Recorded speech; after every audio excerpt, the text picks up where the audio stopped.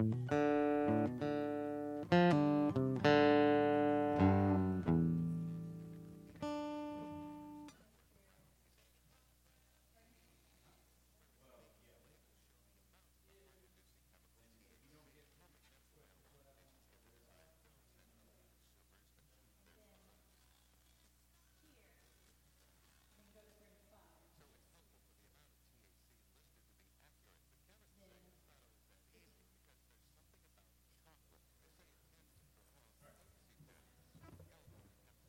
problem. Yes, yes. So we're coming out of the other one. We're going da-da-da-da-da.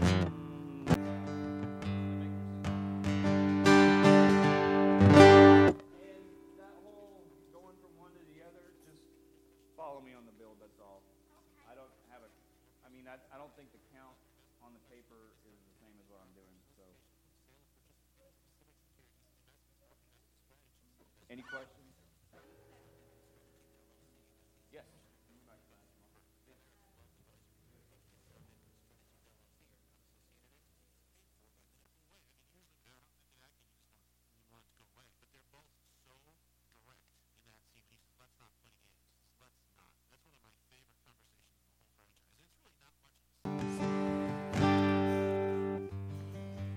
Heavenly Father, it is a privilege to be in your house today.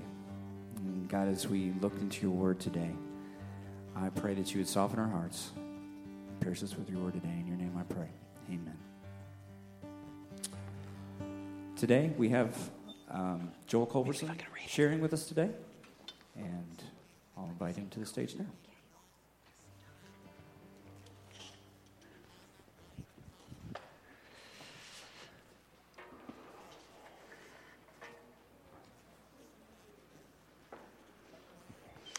I don't know if normally Dr. John stands down here among the people or if he's up here so he can convict the people. I'm not sure. But I'm going to stand down here this morning. Well, I was given this prayer request this morning from Sarita. I'm not sure if you're aware of this or not, but we're going to pray for her this morning. Lindsay Kuzer and baby. She's going to be induced on Wednesday. So pray that no complications. Is this her first baby? So first, is this daughter? Okay. So Wednesday it is, unless it comes before then. Okay, so it's like how many weeks early? Okay, so definitely... Yeah, so she'll be boy or girl, do they know? Okay. So will she be in for the hospital for a few days? Being 4 weeks early? Okay. Yes. So let's pray for Lindsay this morning, but we also want to remember Dr. John, your pastor. I got the phone call from him on Friday afternoon at 3 o'clock saying, you need to preach for me Sunday. So I don't know if you've had less than 48 hours to kind of do something, but since he is family, I said, absolutely. And being a holiday weekend, I usually don't schedule any things on holiday weekends. So, I just praise God because having a blood clot could have been a lot more dangerous than what it was. So we thank the Lord that they found that as quickly as they did, and that he went into surgery on Saturday morning. And so we just praise the Lord that he's still with us today, amen, and that you need to love on John. So he needs, I told him, I was like, man, he shouldn't be preaching for the next 4 weeks when he had his back surgery, but you know how John is. He can be stubborn sometimes with that, but we just want to make sure that we love on him because he's your pastor and he's family for me, so just pray for a good recovery for John. So let's go to the Lord in prayer this morning. Lord, we love you. We thank you so much for the opportunity to go to your throne of grace, Lord, and mercy this morning. We think of Dr. John, and he's loved so much at this church, Lord, and we just praise you that this blood clot was caught in a timely fashion, Lord, and that the surgeons were able to get in yesterday morning and remove that and just do some other things to relieve that pain that he was feeling. Lord, and just being able to just spare his life and him still being with us, Lord. You're not done with him yet, and I truly believe that he's got a purpose and a plan, Lord, that you're going to work through him to accomplish that. Lord, just give him a good recovery, Lord. Let him get the rest that he needs in the next few days, Lord, and that he can just come back to ministry and to serve you. Lord, we think of this young lady, Lindsay Kuzer, and the baby that she is carrying. Lord, we thank you for this new life that she has, for this baby boy that if he doesn't come earlier, Lord, that she's going to be induced on Wednesday, Lord. We pray that there would be no complications, knowing that this young life, this young soul, Lord, is going to be about 4 weeks early, Lord. So we just pray that you'll protect mom and child during this time. Lord, just give the doctors wisdom that if there is any complications, Lord, that they would be able to tackle those, and that this baby boy would grow up and just be a healthy boy who loves you, Lord, and eventually comes to know you as as his Savior. And so, Lord, we just lift them up to you, Father, this morning. Lord, just be with the words that you have given me to share this morning, Lord, and I always believe that nothing's coincidental, but there's a plan for everything, Lord, and the plan was for me to speak on this morning at this church, and so, Lord, I just ask that you would just speak through me to these individuals, that they will hear not my words, but yours. Lord, we just ask these things and pray them in your Son's name of Jesus Christ. Amen. All right, so we are going to be in the book of Mark. So if you want to turn your Bibles to that or turn them on, that's the world we live in, and to get to Mark chapter 1. So this, as you guys are turning there, I want to show you a picture. So I've titled this Commitment, but we're going to be in one. We're all familiar with this passage, and you can go to that next picture, Bart.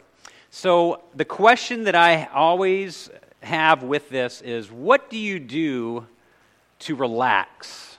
All of us do different things. We may have a hobby that relaxes us.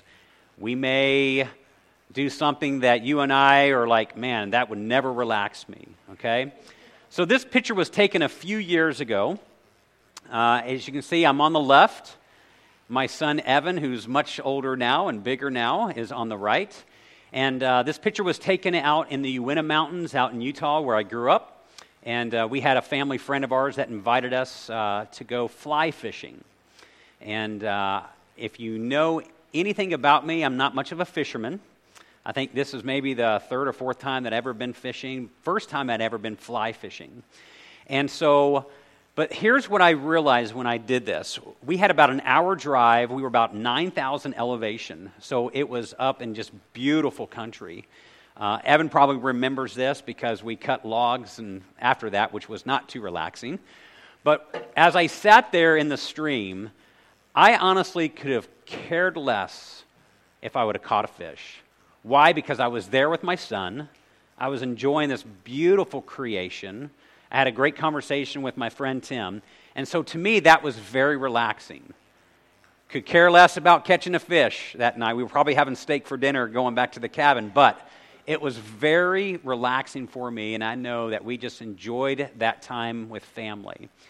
And so we see here in Mark chapter 1, and I want to read this. I want to start, though, in verse 16, and I'm going to read through 18.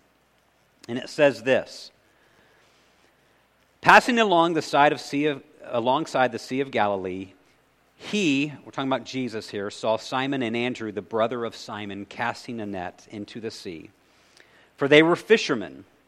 And Jesus said to them, Follow me, and I will make you become fishers of men. And immediately they left their nets and followed him.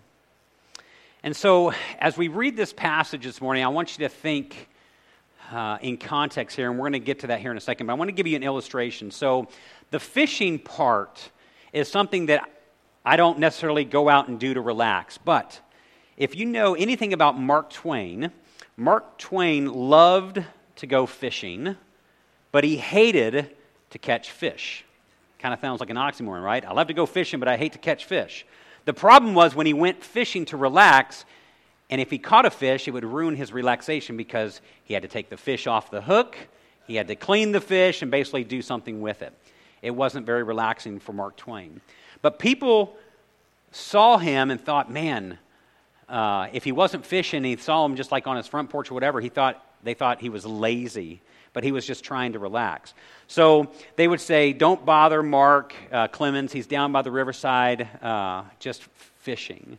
So what did Mark Twain do? He had the perfect solution to try to say, hey, people think I'm lazy, I'm just out here fishing, but I don't want to catch any fish because I want to relax. So this is what he did. He took a fishing pole with him. He had a line and a bobber, but he wouldn't put a hook on the end. He would just cast the bobber in the water, and he would lay back on the bank. That way he could relax all he wanted, and he wouldn't be bothered either by man or by fish. And so I see that, and I say, Mark Twain is like a lot of Christians today. We have our pole in the water, and there's no hook on the end of it. And we're not fishing, we're just relaxing. So do you really think this is what Jesus had in mind when he said, follow me, and I will make you fishers of men? So we're going to look into that. So let me give you a kind of a pretext of this. So in Mark chapter 1, Jesus, he's just beginning his public ministry. So he came into Galilee, he's passing along the sea there, and he walks up to this lake shore, and he sees these fishermen casting their nets, and he basically asks them, would you become fishers of men? And we read this both not only in Mark, but we also can read it in Matthew as well. But the thing I want you to take notice is look at the technique that Jesus is using here. He said this, he saw Simon and Andrew, the brother of Simon, casting a net into the sea, for they were fishermen. And Jesus said to them, follow me, and I will make you become fishers of men. And what was the next step? They didn't argue, they didn't question him, but what did they do? They immediately left their nets, and they followed him. What do you see here? Can you feel the urgency, the immediacy that these men felt, the conviction, but I think also the commitment at that particular time that they felt in these men to go follow Jesus. You know, I think of our ministry with Awana. We were challenged several years ago to reach 10 million children by 2020. Many of you guys were at our leadership conference last weekend. We had about 300 leaders from around our region attend. And we're going to fall short of that goal that we put into place. But if you would have asked me 5 years ago that if we would have been able to reach 10 million kids by 2020, I said, you're crazy. But you know what? I believe that if God was in it, and if that was his will, 10 million was nothing for God to accomplish. But this was the urgency, this was the conviction that our leadership had a few years ago, because our organization is all about reaching kids with the gospel and discipling them in the Word. And so we have this platform of Awana to train the next generation to become ambassadors for Jesus, to become disciples of Jesus. So that's why we're always looking for better ways to be relevant in today's culture. As you guys know, the culture is changing dramatically, not just in the world, but also in the church as well. And so we want to engage with these children in a deeper discipleship level. And so this passage could be taken in many different ways, but what I wanted to do is to relate it to where we are as a church this morning. And so I want to talk about making commitments. And that word may stir up something inside of you this morning. I don't know. But this is what we're going to talk about. There is a huge difference, though, between making a commitment and making a decision. And let me tell you the differences. I'll give you an example. So when I go to a restaurant, I make a decision of what I'm going to eat. If you ask my wife, that decision may cross back and forth 2 or 3 different times, depending on where we're at, depending on the menu that we have. But it's an easy decision for me to say, okay, I want a cheeseburger, no onion, maybe a little bit of bacon, okay? That's the decision. They go back and they make it and it comes out, okay? Sometimes I change my mind at the last minute and it doesn't affect the outcome, does it? It's still making a decision for what I want, okay? But making a commitment is somewhat different. There's no such thing as a partial commitment when it comes to flying a plane. So we have a buddy of ours, he's a pilot. He had a layover in Kansas City last weekend. And I said, Zane, I've talked with him many different times about what all does it entail of flying a plane. He basically said, well, we fly it to get it up in the air, and we put it on autopilot, and we take it off autopilot, and we basically fly it when it goes down. I was like, that's it? They pay you to basically take off and fly down? He goes, pretty much. But it's much more sense than that. But here's what he said. When the pilot of a giant airliner is speeding down the runway, there is a certain point on the runway when he cannot decide to remain on the ground. When he crosses that line, he is committed to getting that plane in the air, or the plane will crash. That pilot cannot change his mind when the plane is 2/3 of the way down the runway. He must get the plane off the ground.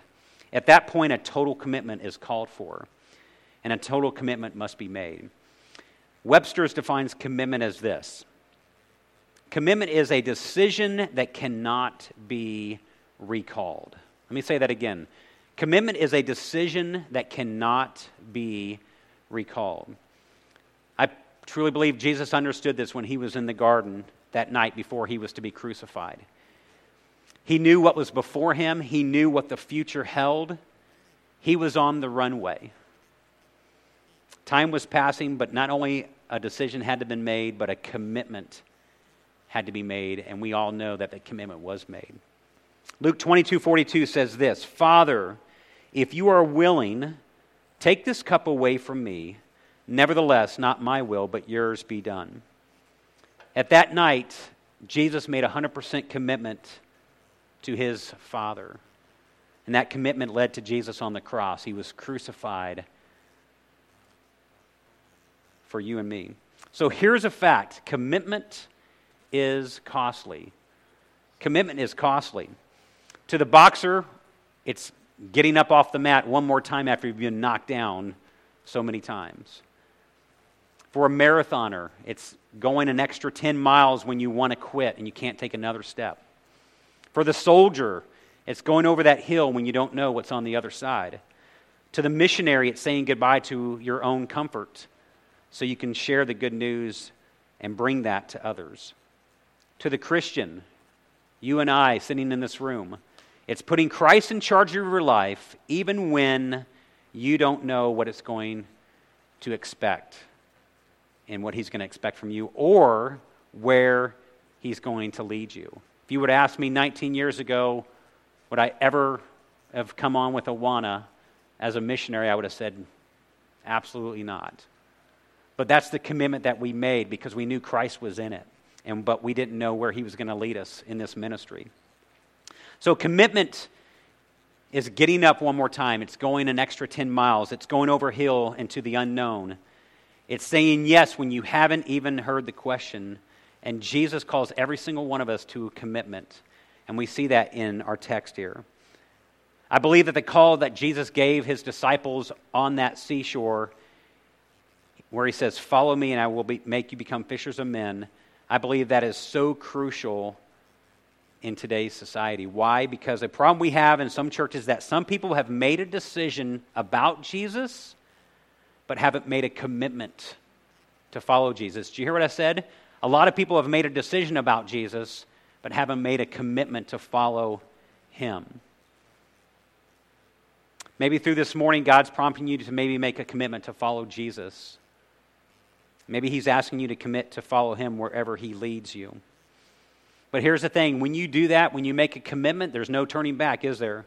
But there's layers of commitment, I truly believe. I believe that it starts with asking Christ to be your Lord and Savior. But once you do that, I believe there are calls of commitment beyond that call of salvation that we must face and we must choose to do, that every believer must do. And so I want to talk about that. I've got 4 commitments that I believe that every believer must do. The first one is this. You need to be committed to family. So the first thing that Jesus did when he started his ministry here on earth was he gathered a group of believers around him.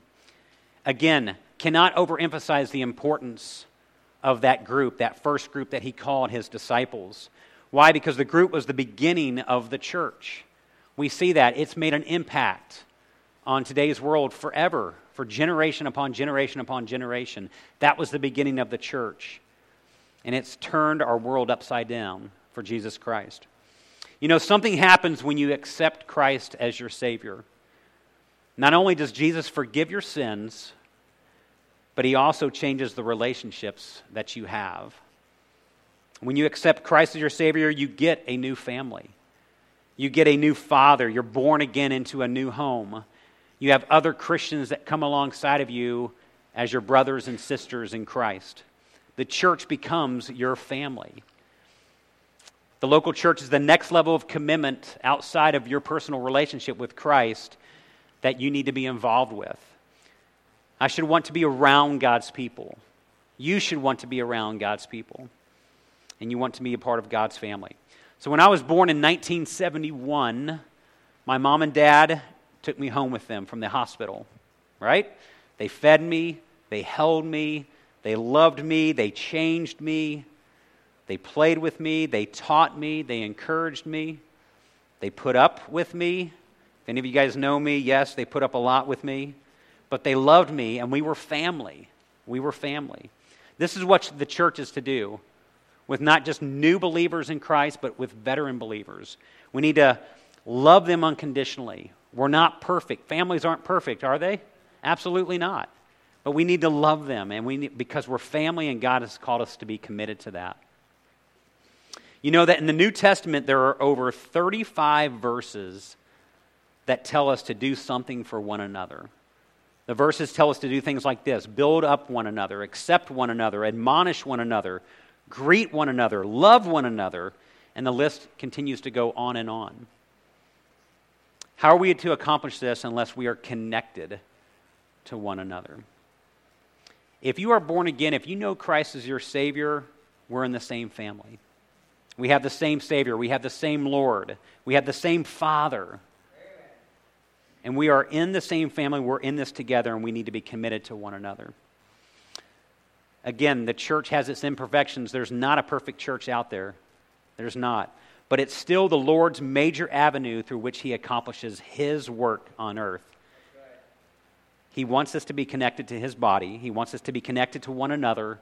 And He wants us to be connected to family. I truly believe that's one of the big reasons why Veronica and I got into the ministry of Awana. Why? Because we're a servant to the church. We equip and train leaders in the Awana ministry to evangelize in their community and to disciple kids in the Word of God.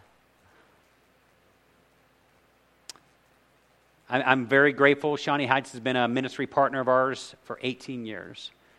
And you guys continue to pray for us. You support us.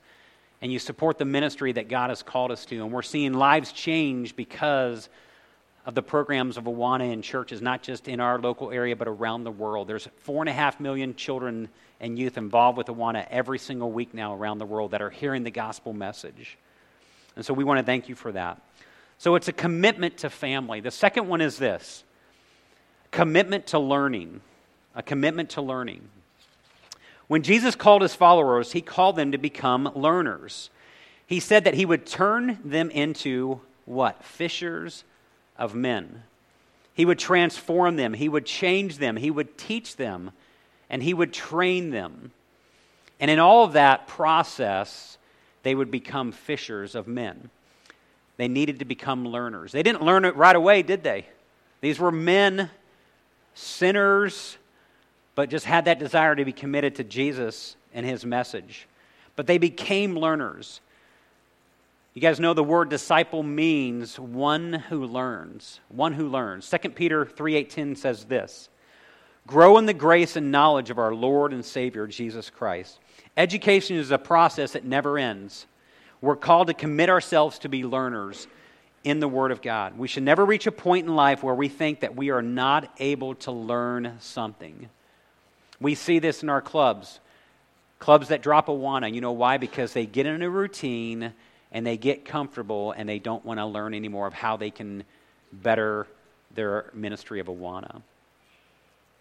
Philippians 3:10 through 11, Paul says this: my goal is to know Him and the power of His resurrection and the fellowship of His sufferings, being conformed to His death, assuming that I will somehow reach the resurrection from among the dead. The goal that Paul was speaking of is a learning process. It begins when one accepts Christ as their Savior and does not end until God takes them home to be with Him in heaven. We never reach a point in this life where we have ever arrived. We're always constantly learning and growing our walk with the Lord. So this morning I want to challenge you with this particular point, challenge you to become a committed learner of the Word of God, to grow spiritually in your own walk. Take positive steps to study the Bible, memorize Scripture. Do you hear me that, adults? Memorize Scripture. We always expect kids to do that in Awana, right? But, oh no, I'm too old, I can't memorize it anymore. My brain doesn't function that way. No, memorize Scripture. We can take it with us. Start a Bible reading plan. Set aside a time each day to pray and have a quiet time to be alone with God. It's one of the hardest things for Christians to do, is to take time for just you and God. It's difficult. Why? Because life is busy, and we get wrapped up on things that we do. Never give up on learning. Make it your goal to know Jesus more. In Awana, our change to some of the curriculum over the past few years, it speaks into this. We've looked at how we can help the church do a better job in learning and helping parents with the discipleship of their children. This new curriculum, along with the leadership that's facilitating this, we've seen that now for about 3 or 4 years. It involves 4 key areas that we really want the church and these clubs to impact their kids with.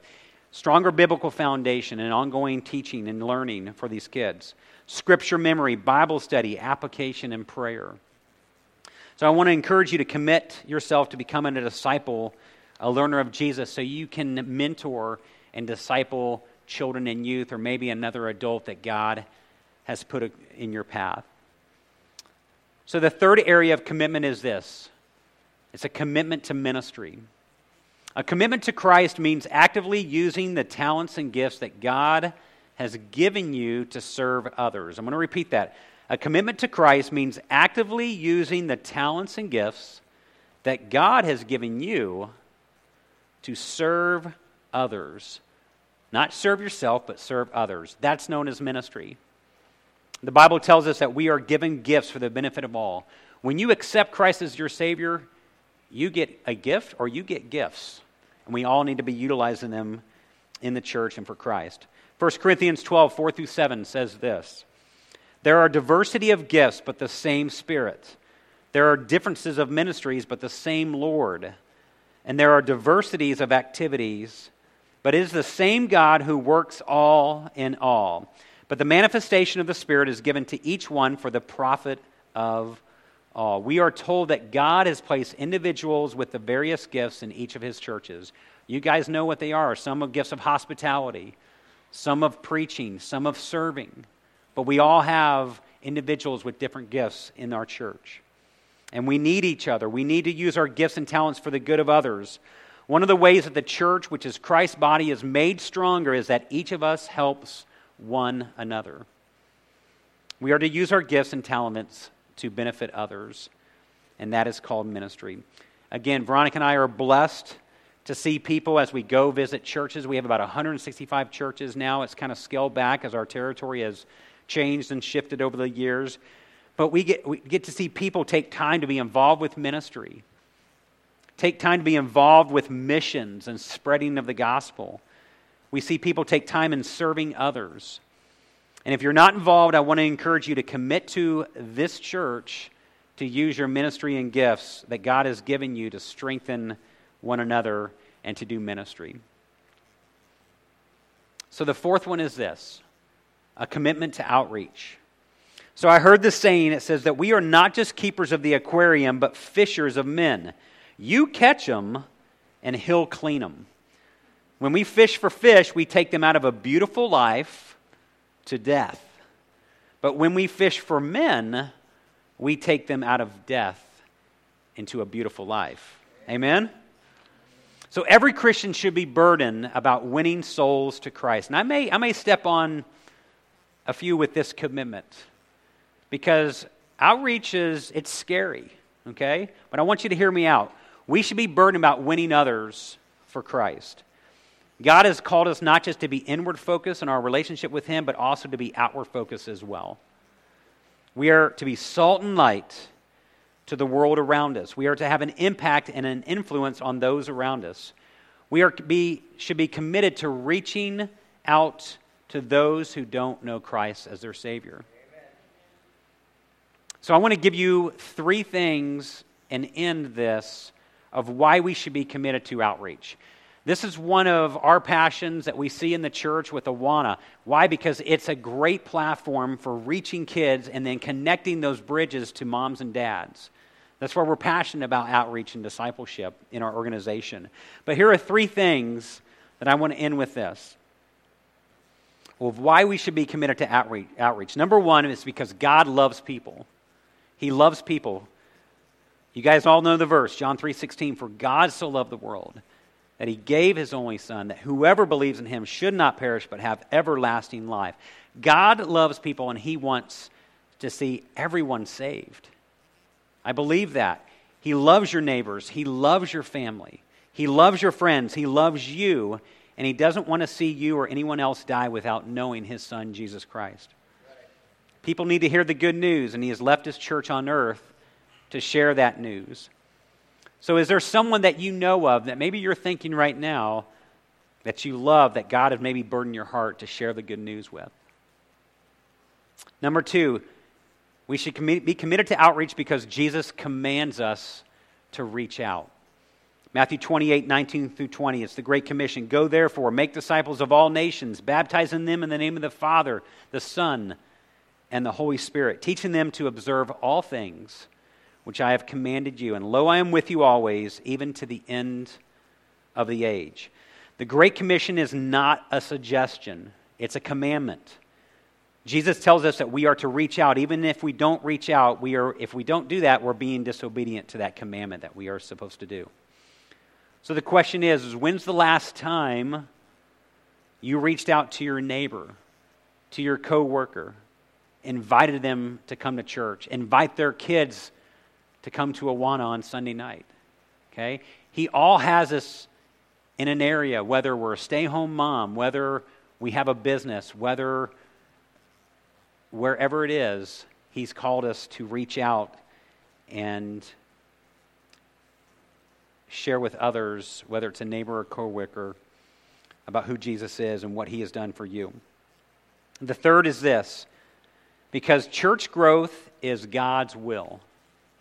Church growth is God's will. Matthew 16:18 says, "I will build my church." Do you hear that? Jesus said, "I will build my church." Not Pastor John, not me, but I, Jesus, will build His church. "And the gates of Hades shall not prevail against it." Our mission field is right here where we are. This is our Jerusalem. It's across the sidewalk of where you live. That's your Jerusalem. That's your mission field. You and I need to be committed to outreach. God wants His church to grow. He's given us a mission. It's the same mission that Jesus had while He was on earth. And we are to help people come closer to God and know His Son. So commit yourself to God's mission in this. So I want you to encourage you to make a commitment this morning.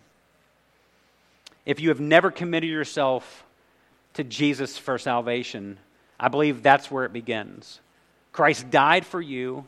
He was buried and He rose again the third day according to the Scriptures. 2 Corinthians, it says that. That's the good news. And if we put our faith and believe that Christ did that for us, He has promised us eternal life in heaven with Him someday when He brings us home. Once you have committed yourself to the Lord, the next thing you need to ask is, will you be committed to God's family? Then will you commit yourself to a life of learning more about Christ, becoming a disciple of Christ? Remember, it's a lifelong process. We need to be learning about Christ until we're old and gray and until Christ calls us home. And then will you be committed to use your gifts and to use your talents to minister to others and to tell those around you the good news? Will you commit today? Here's what I have found out. I have found out that commitments I have made me. In 1978, I made a commitment to accept Christ as my Lord and Savior. That commitment changed my life. In 1995, I made a commitment to Veronica. We became husband and wife, and that commitment changed my life. In 2001, He called us to the ministry of Awana, and I gave my life to that calling. That commitment changed my life. Someone has rightly said this: our lives are not made on the dreams that we dream, but by commitments we make. You see, the commitments we make us. Life is a process. Following Christ is a process. Commitment is a foundation for successful Christian living. Will you make a commitment to Christ today? Jesus is saying to us, follow me, and I will make you become fishers of men. And let's respond just as the other disciples did. Let's immediately leave our nets and follow Him. So make a commitment for Christ today. Let's pray. Lord, I thank you for your word. I thank you that, Lord, we can be committed to following you first and foremost. Lord, my prayer is that if there is one here that doesn't know you as their Lord and Savior, Lord, maybe that commitment begins this morning to have a relationship, to start a relationship with your Son, Jesus Christ. Lord, for those who have made that decision already, Lord, I pray that they can get connected with their family. It's your family, Lord, to be able to use their talents and use their gifts, Lord, in this church, and have that conviction and passion to reach out to be ambassadors for you, to tell others the good news. Lord, convict us this morning. Maybe we are doing a good job with that. Maybe we're not. But Lord, we ask that we can make a commitment first and foremost to follow you, and then the commitment with our lives to just serve and to love you. Lord, thank you again for your word and for this church. And we pray these things in Christ's name. Amen.